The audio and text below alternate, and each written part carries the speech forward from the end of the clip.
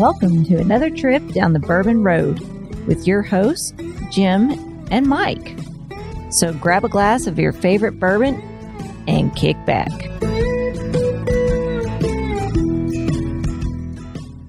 Hello, everybody. I'm Jim Shannon. And I'm Mike Hyatt. And this is the Bourbon Road. And today, Mike, we are in StreamYard yet again. Yeah. But that's okay, because today we got somebody pretty darn great in the house, don't we? I would say we have an American badass. We have an American legend. Somebody that ensured that we had freedom for so many years. We have retired Master Sergeant Scott Neal, the founder and COO of Horse Soldier Bourbon, in the house. Scott, how you doing, man? Another happy day in paradise. I'm actually in Tampa, Florida. So I get to enjoy the palm trees at times and some bourbon at night. Sounds good to me. It's always a good day to drink bourbon with new friends. And we consider you a new friend of the show, Scott. Thanks for being on. Well, thank you for having me. I really appreciate it. And thank you for giving me a voice to our brand as well. Well, we usually like to get straight to the whiskey, and you've got a couple of them here for us today. Yes, I do. We're going to get straight to the first pour, and this would be your 87 proof bourbon. So this one here, we call our straight bourbon. It is a higher rye bourbon.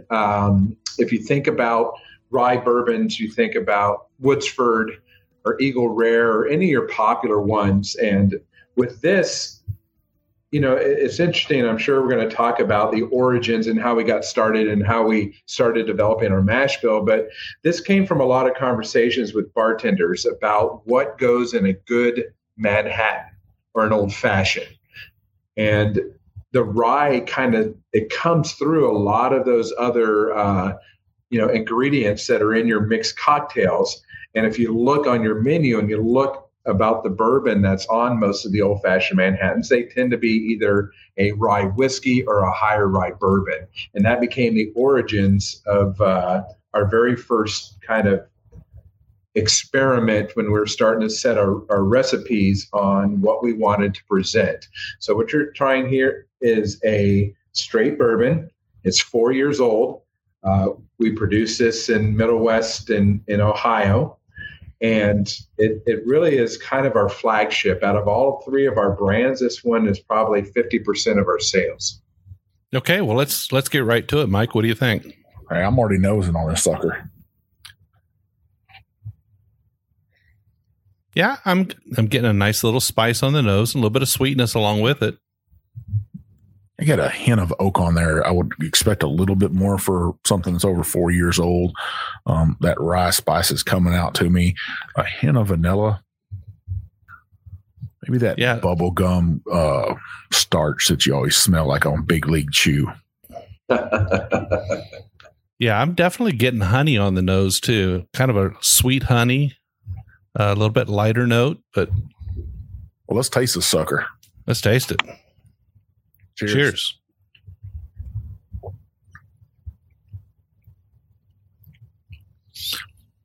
Yeah, so that's sweet and spicy at the same time. Kind of nice level balance across the palate. That's what a bourbon should be right there. You know, you get a little bit of that hug going on. You get a little bit of that oak. This one has a little bit of that drying finish on the back end, I think, Jim. Still a really beautiful bourbon. Yeah, I think the oak shows up a little bit more on the palate than it did on the nose, but it's definitely there.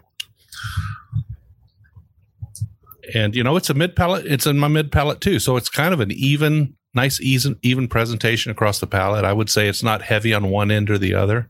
But yeah, that hug is there, isn't it? Most definitely.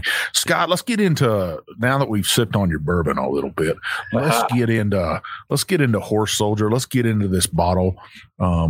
Let's get into your background a little bit. Sure. We're only days away from the 20th anniversary of 9/11, a terrible day in America's history. Something that kind of reawoke a giant here in America, though. And I can remember back to those days of how much American pride came out and patriotism. Well, I think for us, there's two sides of our story, right? There's the horse soldier story. Then there's the horse soldier bourbon story. So obviously the horse soldier story started on 9/11. I think we're all of age that remembers exactly where you were. I was already in the Army. I was part of the 5th Special Forces Group. I'd been in and out of the Middle East since the early 90s doing various special operations, all the things you hear or read books and movies about, we were part of. And on September 11th, I was at Fort Campbell, Kentucky. And I remember it very vividly because we were in a training exercise simulating an attack on the United States of America. We were getting ready to be over in the Middle East on 1 October as part of a normal rotation in case there was a terrorism event. And we had different elements of our team out across America sending in field reports and communication reports of the activity they were seeing. And I remember our intel sergeant walking in because we were in isolation, and that's just basically where you have no outside television or influences or any family members calling you. And he wrote on the board behind us that the World Trade Center has been hit, and we just thought it was part of the exercise. An hour later, he comes in, writes the World Trade Center, second one's been hit. Okay, part of the exercise. It wasn't until 4 hours later that then Colonel Mulholland came in and said, "Stop what you're doing. This is for real." And just like everybody else, I suppose, we went into the mess hall and saw it on the television. So that really was, my story of 9/11. And then it became the rest of a story of America's response. As little as 14 September, President Bush got the national security team together. They were going over various plans. You had big army invasion through Pakistan. You had the Marine Corps coming in. And it would take 6 or 7 months to get everything together in the Middle East and the Gulf and then try to have this invasion. And the president didn't want anything to do with that timeline. He actually wanted something sooner. And if you think about World War II, the Doolittle raid, right? It was this kind of first punch at Japan, these air crews that bravely had a one-way mission to go forward and drop a couple bombs just to let the Japanese know that they're not invincible. And so this plan came together by inserting small teams of Green Berets and the CIA behind the lines and see if we couldn't link up with any resistance or Mujahideen fighters and really assess the Taliban and understand what kind of grip Al-Qaeda had on them. So by 19 October, 2 small teams were inserted behind the lines. And initially, we linked up with 2 of our counterparts, one being General Dostum. And that next morning, General Dostum come riding up with 30 horsemen. Why horses? It's because the Taliban had all the roads, because they had all of the tanks that the Soviets had left during the Russian invasion. So they're a very competent, capable maneuver army that had some of the most modern mechanized warfare equipment available. And the resistance basically were these small ethnic fractions that were being overrun by the Taliban, and they would start hiding in the mountains. Just think about the American Indians. You would just basically do hit and run tactics. And that's really how the war began. As little as 3 weeks, we had raised a horse cavalry of 3,500 cavalry and 1,000 infantry that basically took on 50,000 Taliban. And we began to pick apart their command and control. We began to use our Air Force assets. We began to conduct behind the lines special forces raids on helicopters.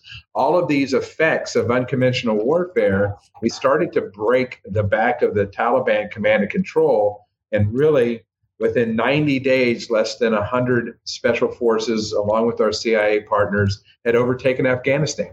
Fast forward to today, what are we seeing? We're seeing, kind of the reverse effects, right? This unconventional force overtaking this established governance. And within, less than a month or two, they have overtaken Afghanistan, all within 20 years.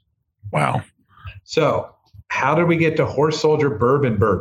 right? So that's the Horse Soldier story. We were a group of friends who served together. We went into Iraq the same way, behind the lines. We did Africa, other locations until either we started getting injured or we started retiring or we moved on.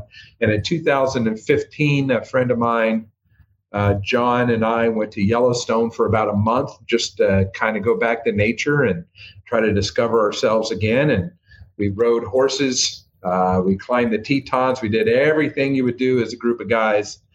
And then we went to our first craft distillery tour. And I remember it vividly. It was the Grand Tetons Distillery, and they made vodka. And we went into their bar and we tried potato vodka, potato flake vodka, wheated vodka, all these things you don't think about when you're a consumer, right? You just have your favorite brands. And so the wife and husband team showed us, their bottle, and the wives started talking to the wives about why'd you choose that color on your label, why that type of bottle, why that type of closure. And then the guys, we went in the back with the husband, and he started showing us the stills. And out of the whole month in Yellowstone, that's all we talked about for the next 3 days, was that one craft distillery visit. We then decided to Google the next one, and then the next one, and then the next one. And it took us about 3 weeks of driving from Yellowstone back to Tampa, Florida, where it was my friend's mom said, "You drunks need a hobby." And we kind of got the bug, right? And then not only do you visit these craft distilleries and ask 1,000 questions as just a curious consumer, right? You kind of blossom. And if you think our special forces team, each one has a mission now, whether you're communications sergeants, weapons sergeant, or a engineer. Well, you start to look at this business and break it apart. You take business, you take finance, you take packaging, you take production. And so we started to read everything we could read about bourbon, the history of bourbon, the business of bourbon, packaging, suppliers. We went to our first conference, our American Distilling Institute in San Diego in 2016. We traveled to Scotland. We had a friend that was in the British SAS that started Wolfburn Distillery in Thurso. So he let us work on the stills there. We went into Ireland and spent weeks in Ireland and Kelbagan and Teeling, and got to know the Teeling brothers very well. So this really, if you think about it, was like Kung Fu. We just started learning all these styles, these ideas and theories and truths of the warehouse, not the myths and the fantasy, but, everything about whiskey. And then as we went into Kentucky, everything about bourbon. We started producing probably 2016. We found a partner distillery. We didn't have enough money to make our own or build our own. So we would fly on Allegiant Air, and we would ask if we could work on the weekends and at nights. And we started making our first 10 barrels, and then 20 barrels, and then 60 barrels. And then as we understood the business more, we started developing our branding and everything, till when finally this movie from Hollywood came out that we had nothing to do with, called 12 Strong, the true declassified story of the horse soldiers. Now imagine having a big movie made about you and you have nothing to do with it.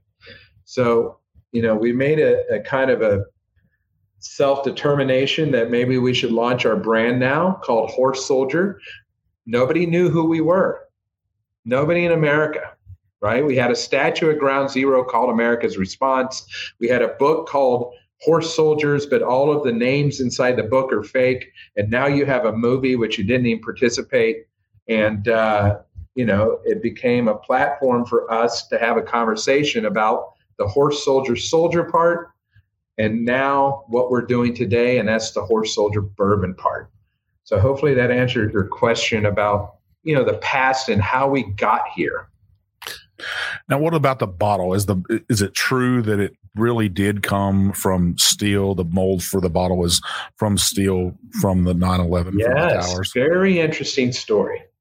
So there's if you think about your back bar, or if you go to a bar and you look across there, you know what a Jack Daniel's bottle looks like, don't you? You know what a Crown Royal bottle looks like. You know what, a Woodsford bottle looks like. And that's because, as you're sitting 20 feet away from a bar, we have old tired eyes and it's usually dark. You can go right to your brand and say they've got it right there, right? So we learn these aspects of packaging.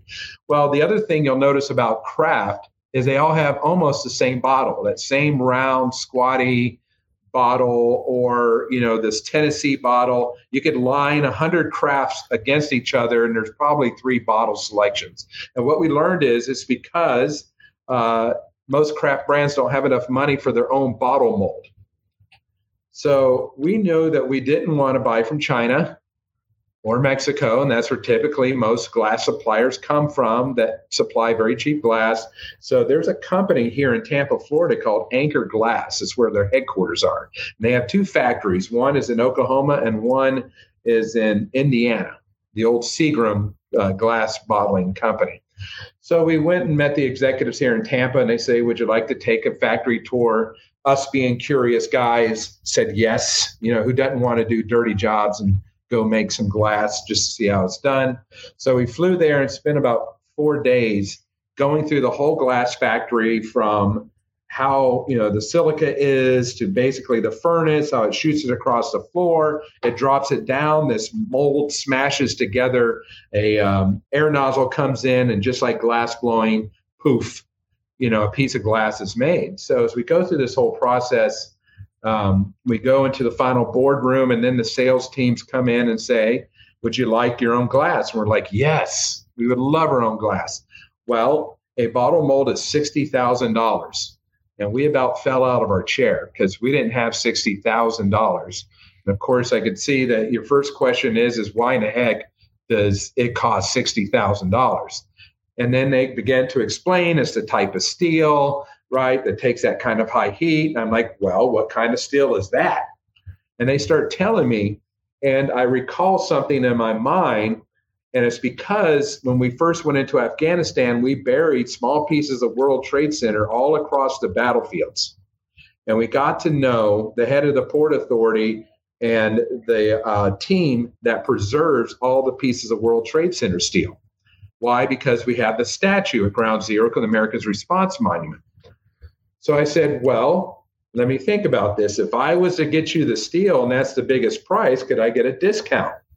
And they all laughed because, once again, nobody knew our background or our story. They thought we were just a craft startup. And this is 2017, I believe. And so I said, no. If I get you the steel, could I get a discount? And they said, sure. If you get us a steel and it's the right kind, we'll do it. Well, I called the Port Authority. They sent us probably a ton. It got sent to a foundry in West Virginia, the very same foundry that originally cast some of the World Trade Center steel in the early 60s. And it turned into this kind of bringing together of the steel industry and the glass industry. And lo and behold, we got 7 molds for free. Wow. So when we say, if you look at your bottle down there at the lower label, forged in fire, right? It's true. Just like we were on the battlefield, and just like this World Trade Center was when it was created, and the fire that tried to destroy it, all of this was, it was just kind of the American dream talking to us. We didn't do it for marketing, right? We're not that smart. We're not Madison Avenue. We did it because we were a bunch of broke vets trying to start a business. And we Huck Finn and Tom Sawyered our way into some free bottle molds. Well, I think you're very humble, and what you've accomplished to this point is very notable. Thank you. But I have to say that I've always believed that the military is a great training ground for entrepreneurs, and that it gives you the tools you need to be a successful entrepreneur. And what is that? It's drive and determination, right? Mm-hmm. It's organization, drive, and determination. All of those 3 things you mentioned as you were telling us your story. And hats off to you. Great job. Well, thank you. I think, I like to call us expeditionary entrepreneurs. Green Berets are a little different. At the time of 9/11, we didn't have the big budgets, right? We didn't have the fancy equipment. We had to make do with what we had. And I think that's how we were successful with the Mujahideen. We just sat around the campfire and told stories. And and had a drink. And even though that drink was tea and sometimes it was vodka, that is a trademark of somebody that makes a lot out of nothing. And we found out we had the skill sets when we started this business that were necessary. Even though when you're veterans, you get out, you don't know what you're supposed to do, right? Typically in the Army, you already had, 2 formations to tell you what you're doing tomorrow. And then tomorrow you get up and you do what, sergeants do or captains do and colonels do. That you're part of this system. When you get out of the military, you don't know exactly what to do. And for us, this became our purpose, right? Is to beat the competitors next to us in the spirits business. How about that? Definitely a beautiful story to me is not only a veteran, but serving in the Army at that time. I can remember those days, not knowing what was going on and the fear of what was about to happen. Nobody really knew those first couple of days. I'm sure you guys probably had an idea of what was about to happen for you. But being a regular soldier, and I didn't know what was going on. I was like, man. But looking back, 20 something years later, but what a great story. Great story about the bottle too, that it came out of a bottle mold from the World Trade Center. Now, what about the label on the front of it itself? So the label, there's lots of hidden meanings in here. And these were the wives, right? The thing about our business is this is a family of families. Our kids grew up while we were gone together in the same cul-de-sac, right? Our wives were the ones holding the fort down. So a lot of these hidden meanings in the bottle came from what they realized our background was. So big, broad shoulders, like the weight we carried overseas. The metal is not a metal label. It's METEL, right? It's that grit and courage that you display. The image on front, that's the statue at Ground Zero, the America's Response Monument. It's not an image of any one person, but, a collection of special operators. The image that folks saw when Donald Rumsfeld picked up that picture and said, "This is America's response." There are other hidden things, the cork. I love the sound of a cork. We initially tried those composite corks so everything could be made in America. Well, it just doesn't sound quite the same unless you pop a good cork. So a lot of attention to details, even, the military challenge coin on the top. So just a lot of hidden things went into the design of this bottle to what you see today. And it all came down to Elizabeth, who's one of the co-founders. She is definitely Snow White. She is beautiful, everything beautiful about her brand and design. And, she wanted bar jewelry, something that is in the back of the bar that stands out and makes you ask about it. It's also premium, ultra premium. So when you look at this bottle, you hope and expect that it actually is very good. Now, you'd mentioned, as you were telling us a story, mentioned a little bit about the movie and a little bit about the book. Most people don't have access to your story and the accuracy of your story as you tell it. What they have is the book and the movie, right? So what would you have to say to those people who, after listening to this, are going to want to go out and read the book or watch the movie? Well, there's a few things I want to say. Number one, Green Berets are quiet professionals, right? So because of the command wanted the author to help tell the story, a lot of us spent very little time, less than a day, just trying to recount our story. We were still operational. And that's why you see all the names in there are fake names. The same thing with the movie. What could Hollywood get right and what did it get wrong? What it got right was kind of this impossible mission with a small team, alone and unafraid. What it got wrong is, for example, Bob didn't get blown up in the movie, in other words, Michael Shannon got blown up in the movie. Bob didn't get blown up by a suicide bomber. Hollywood did it because Michael Shannon had to go do The Shape of Water, right? Nobody wore body armor. In the movie, they all wore body armor. That's what happens when you get the SEALs as technical advisors on Green Beret movies. You kind of get a little sprinkle in there. Mark did not ride on a beautiful black horse stallion gallantly down the hill charging. The Mujahideen fighters did. We were more in the background, commanding and controlling, helping control the close air support. By, with, and through is how Green Berets operate. Now, I think Mark and Bob are going to release their book called The Swords of Lightning, which is more of a true account. It's more of a historian reflection of what's going on. We also participated in a documentary called Legion of Brothers. And it's very powerful because it's just us talking and our wives talking about the early days, right? I think what people forget and Hollywood tries to create are these super soldiers, these superheroes, right? These barefoot ninjas that could, on a dead run, shoot somebody in the forehead at 500 meters. That's not true, right? What we are is we're just like everybody else. Yes, we have some technology. Yes, we have some training, but we're Americans. We were clever, and we outworked the Taliban and Al-Qaeda along with our Mujahideen partners, and we won.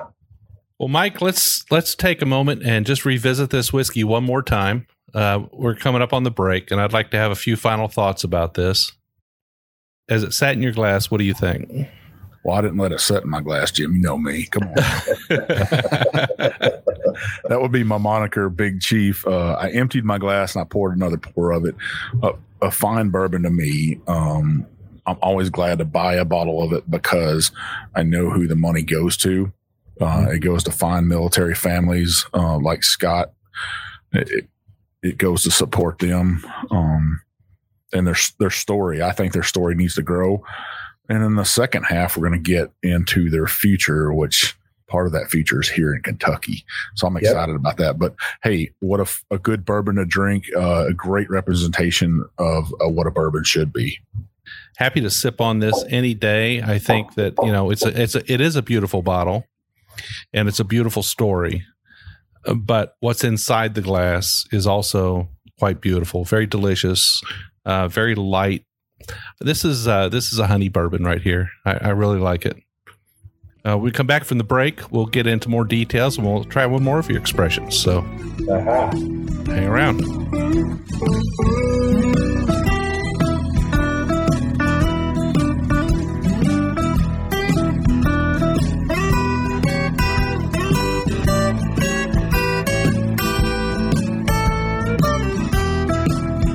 All right, listeners, we are back, and as everybody has heard, we are with Scott Neal, a retired veteran. That's always a good thing to say, right, Scott? Yeah. From Horse Soldier Bourbon, he's got that blue ID card like we do. I love having that thing. I always show people it, and I'm like, it took me 24 years to get this dang thing. So big PX in the sky. Yeah. Yeah. So on the second half, we're going to drink something pretty special, a special bottle to us anyways. This is your Horse Soldier barrel strength bourbon whiskey. The bottle we have is 115. Our listeners are going to know because this bourbon simply kicked three big boys' asses on episode 124. That's where we did a blind bottle challenge of cast strength bourbons. We had our good friends on. A couple of them brought bottles. Jim brought a bottle and I brought a bottle. Jim brought, he thought what was a Ringer E.H. Taylor barrel strength. Another guy bought Elijah Craig barrel strength. A big boy bourbon right there. And then another guy brought Maker's Mark 46 cast strength, which was our bourbon of the year for 2020. Nobody knew that at that time. But what I brought was Horse Soldier barrel strength, not only for the reason of the bottle itself, but because I got to sample it at Liquor Barn that day. And I was like, this is going to win. Plus, it's a weeder. I mean, So I was like, this is going to whip everybody's ass right here. And I got to say, it did. Yeah, we were all surprised. Not that we didn't think Horse Soldier was a great bourbon, but because we thought we had all brought Ringers, right? And little did we know, Mike is the one that brought the Ringer. We were Rocky Balboa. We punched up. Yeah. Well, the Horse Soldier bourbon, all of them, we had to we had to look across all the lines. Once again, none of us knew what we were doing when we had this idea and started traveling around the world to learn how to make it. But we also spent a lot of time at the bar sampling, thousands upon thousands, just like you and your consumers. And, now imagine the fight to determine what you really want to make. And as we talked about earlier, why did we want to make the straight? Well, some of the younger guys had the palate for the rye. And also the conversations with the bartenders that, hey, part of your business, you need to be in mixed drinks, right? And predominantly it's a rye bourbon in your mixed drink. Okay, made business sense, right? But what we all liked was the little victory of a wheated bourbon. We're older. We want a cigar. We want an after dinner drink. We wanted something that we didn't have to fight through if you drank it neat or on the rocks, right? And whenever you drink a high rye, to me personally, bam, I'm about ready for a fist fight.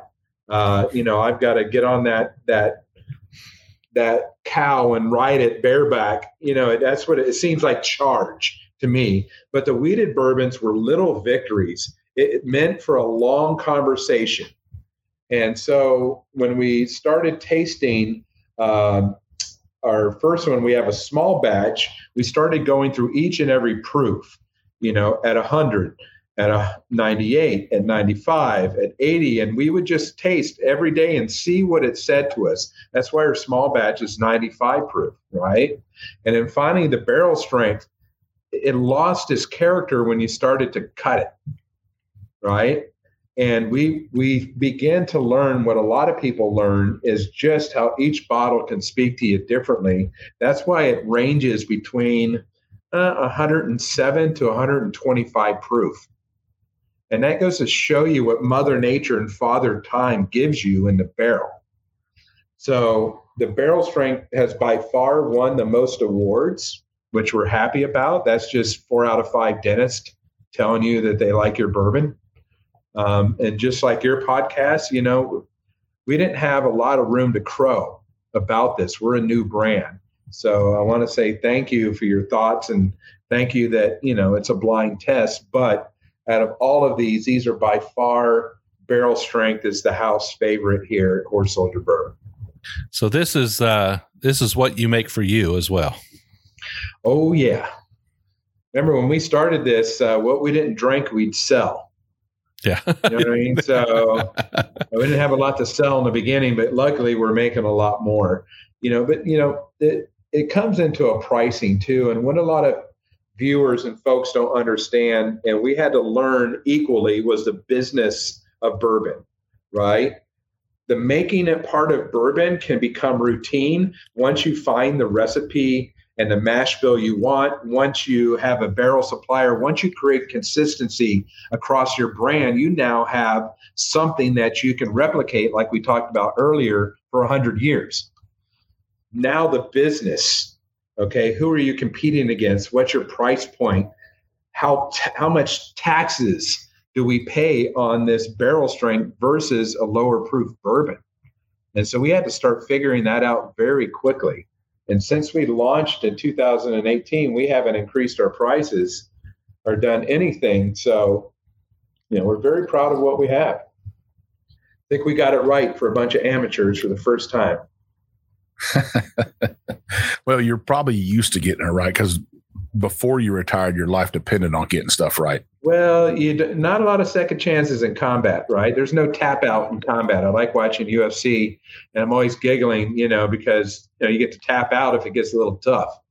Well, in combat, you don't get to tap out, and whiskey, when you open it up and 4 or 5 years later, you don't get to put it back. It is what it is. So you got to, get it right. And there's a lot of tradition and history, but there's a lot of modern history here too. And there's going to be some things we're going to try later on.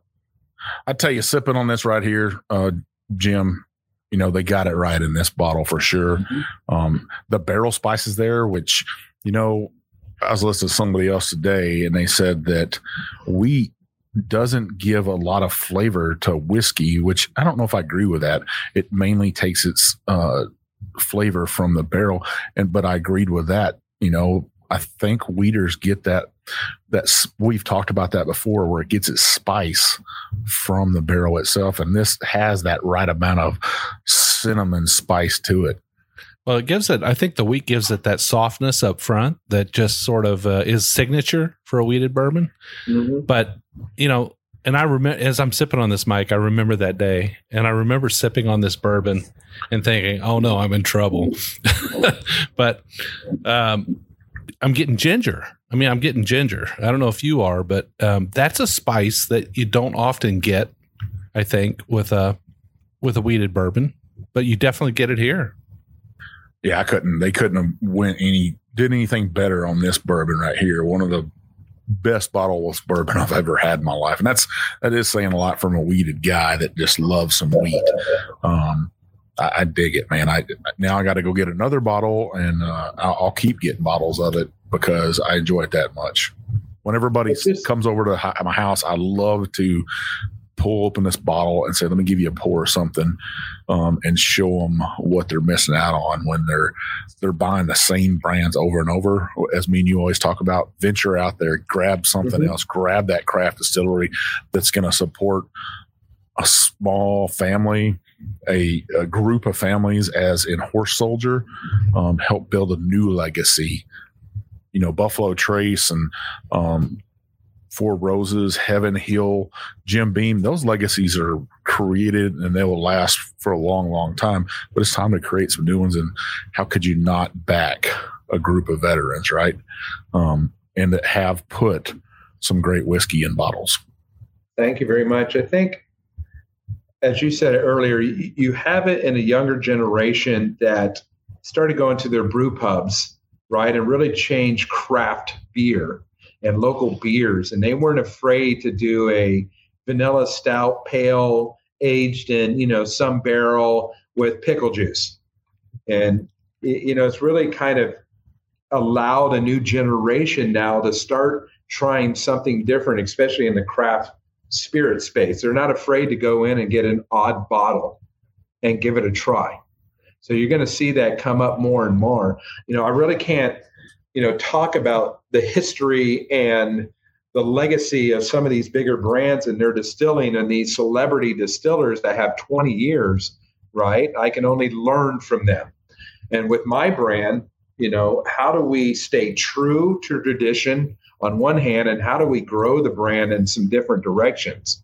And that's the part that we get excited about. We have put away some things that I'm anxious to see what they'll be in 3, 4, 5 years from now, right? Because we have the freedom to do that. We're not a publicly traded brand that's mandated for profits and, managing the brand life cycle and things like that. So that's the unique emerging craft plug that I'll give here is, a lot of these up and coming brands are learning their way, but then again, they're trying different things and they may change the industry 50 years from now.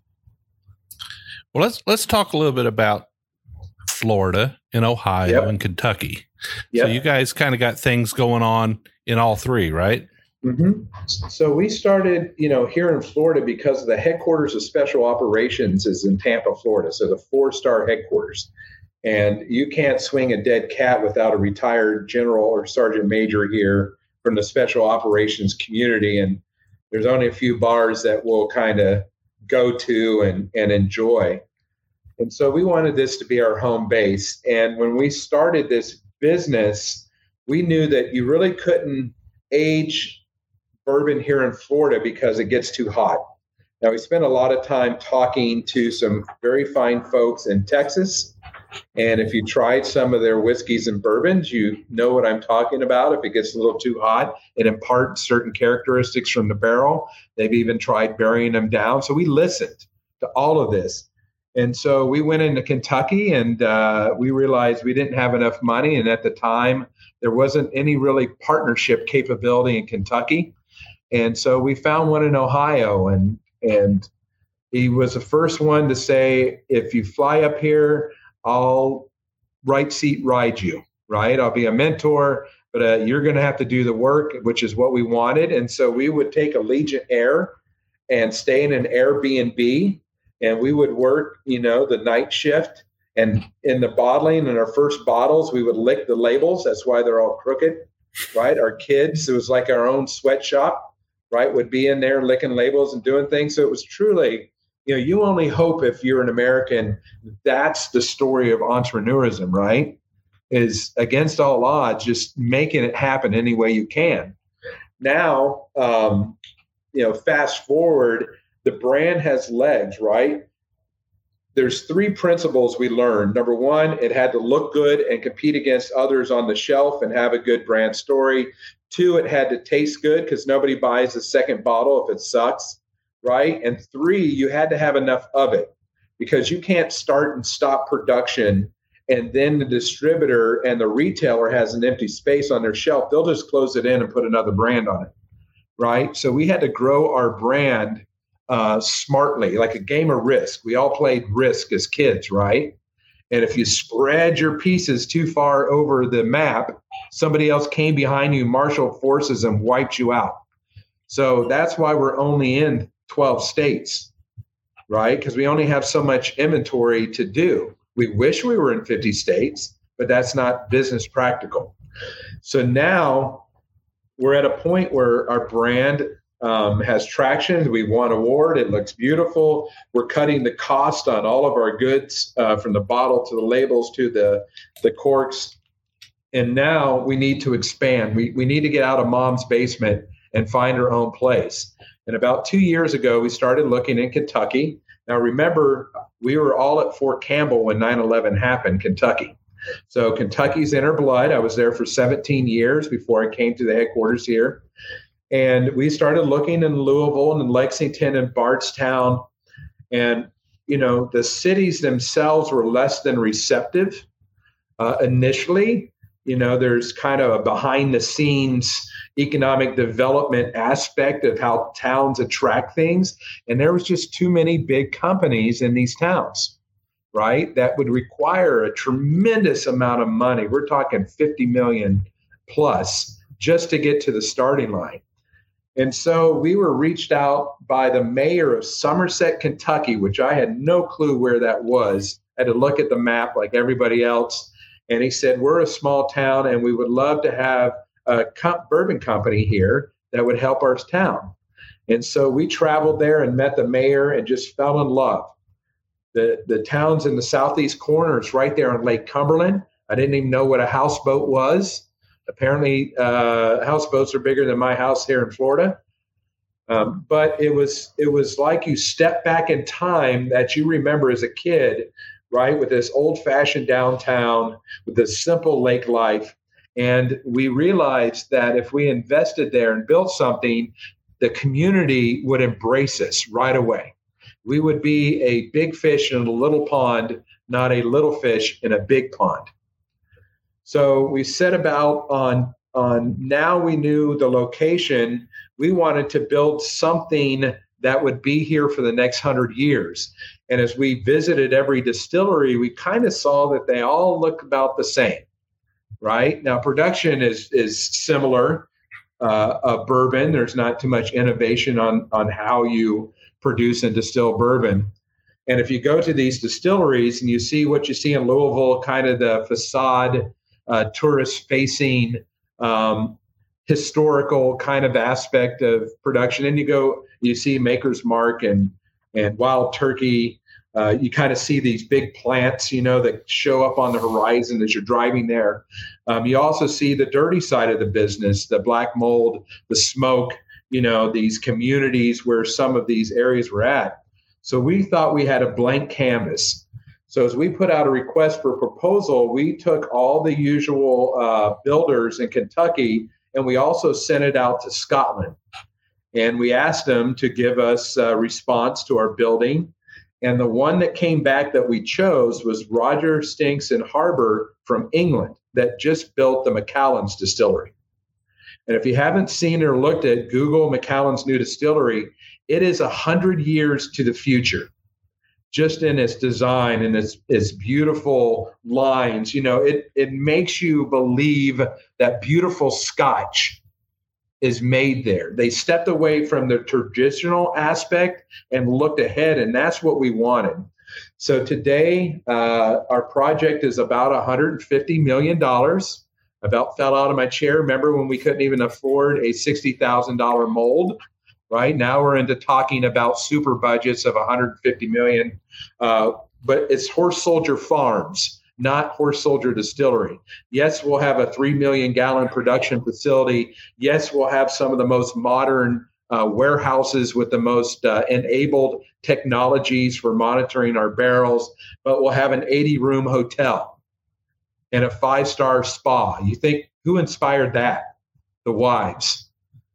As we would go to these different distillery experiences, they became bored, and our trips were always short because they want to get back to the hotel and relax and have a spa day. We'll have horses, retired military mounts from the Army. Think about what happens to all of the Honor Guard, the Old Guard, the 3rd Cavalry mounts when they retire. Well, just like us, we want them to retire at Horse Soldier Farms. Wow. So that's amazing. Exactly. Yeah. We want ropes courses for the kids. There has to be a family and community aspect as well. So we wanted a destination, much like Blackberry Farms, someplace that you could spend the weekend. Yes, we'll make great bourbon. Yes, you can come see us and participate. Yes, if you're a bourbon group, you could probably come to one of the most beautiful barrel selection rooms you'll ever see. But, right, you can also do outdoor activities. We bought an old golf course.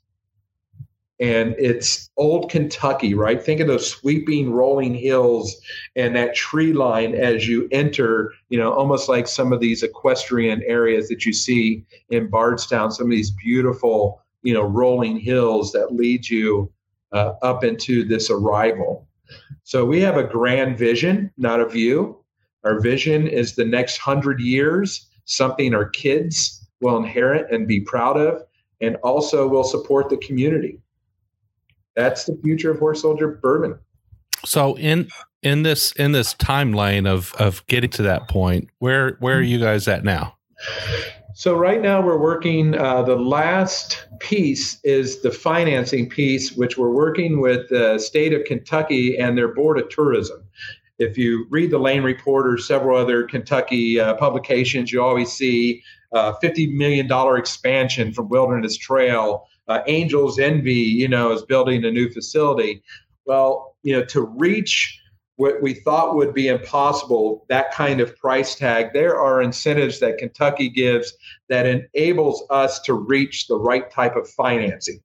What we didn't want to do is give up our dream by giving away everything to get to it, right? So we had to build our brand slow and steady to make sure the brand value's there so that what we do borrow, right, is enough to help us finance and fund this until we get our operations going. So we're also smart and clever business people too. This isn't fantasy, just overreach and then the limb snaps and you fall to the ground. This is very achievable. Once all that packaging gets together, we're hopefully looking for some ceremonies October. Obviously, COVID slowed everything down. We can't get the engineers on site. We can't get the architects to come from England. So this has all been virtual. And once we, turn it on, it's on like Donkey Kong. 3 years of construction. It would take 3 years for building, right? And then it's going to take 5 to 6 years once we start producing to age it. It'll be 10 years from now before we'll be able to drink any of that bourbon. That's a legacy. Well, hopefully we'll still be kicking it down the Bourbon Road. Me too. But I think you guys, you keep saying about building a legacy that your children will be proud of. I don't think you got to say that at all. I think you've already built that legacy that your children are going to be proud of. I imagine they are proud of what you've accomplished through your military service. Not only that, but starting a company that a lot of Americans are falling in love with, just like I did. Well, thank you. There's a book out there called Bullets and Bourbon, and it documents the warrior's transition in the bourbon industry. So if you look at some of your greats like Pappy Van Winkle, we're in the Army.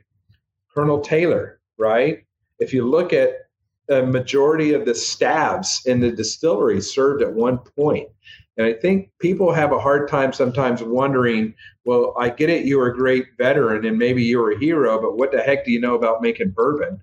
And I say the entire history of the United States is built by veterans, and the history of bourbon and whiskey is built by veterans. So why would you think it would be impossible for some veterans to start a business today? I mean, General Washington supplied his whiskey to his troops, right? Exactly. Yeah. Hopefully I'm not a general one day and some kind of, something going on and I have to supply my own troops with my own whiskey. So maybe, you never know. Jim, any final thoughts on this this barrel strength bourbon? Yeah, it's still a winner. I mean, it's still a winner in my book. I mean, I kind of, like I said, when we had our blind challenge, and this was totally blind. It was a bottle challenge. We all brought a bottle, and then we voted on them independently, and nobody knowing who's what it was. But when I tasted this one, I kind of knew I was in trouble. And I get that. I get that now. I understand why this is a great bourbon. It's a wheated bourbon. It's got that nice soft up front, that sweetness, but at the same time, it gives you that quite unique spicy back end that I don't know where it's coming from. You say barrel spice. I don't know where it's coming from, but it's unique. It's spicy. It's almost holiday a little bit, and I love it. Yeah. Well, Scott, man, I can't say thank you enough from, two old veterans, Jim and myself, to you. Not only thank you for your service, but thanks for coming on the Bourbon Road, sharing your whiskey with us. We love it that much. We love when people share their whiskey with us. That's what the whiskey community is about. Mm-hmm. And we wish you guys the greatest success. Hopefully we'll get an invite, get more bottles from you, get some swag to give out to our listeners that are listening today. We look forward to partnering with you in the future. Well, as I stated earlier, thank you for giving us a voice. That's the hardest part is just, we don't have $1 million promotional budgets like some of these big companies. It's word of mouth, right? It's talking to 1,000 people and telling 1,000 stories. And for us, COVID hit us hard because we weren't able to go out and tell our story. And we lost a lot of relationships in the restaurant industry. And we're going to have to rebuild that. And we're going to have to get back on the road. We're going to have to go see who's there in Las Vegas, who's there in New York City, who's there in Dallas, Texas, and rebuild this brand on the restaurant industry. But the best way to do it is for your viewers and customers to be our ambassadors and say, hey, I want you to carry this for me. I want to come in, and who wouldn't want a Manhattan from the Green Berets who responded to 9/11, whose bottle molds are made from ground zero, and that the Taliban hate the most about us, right, is our freedoms and liberties. How can you win and have a little victory is getting a horse soldier. And what bar wouldn't want to have that drink on their menu, right? Exactly. Yeah, exactly. But it takes a consumer to do it. I can't walk in there with my carpet bag full of whiskey and be another brand. Really it's the consumer is the one that drives the beverage manager to decide to purchase it. Well, Scott, where can our listeners find you guys on social media? On social media, we're at horsesoldierbourbon.com is our website, obviously. At Facebook, it's Horse Soldier Bourbon. And Instagram, it's Horse Soldier Bourbon. So across the platforms, I'm not the Instagrammer, right? That's what the daughters are for. Apparently, they have lively and fun posts. Some other things to know about us, and you can keep up with our adventures. 2 years ago, we jumped into Normandy for D-Day for the 75th anniversary.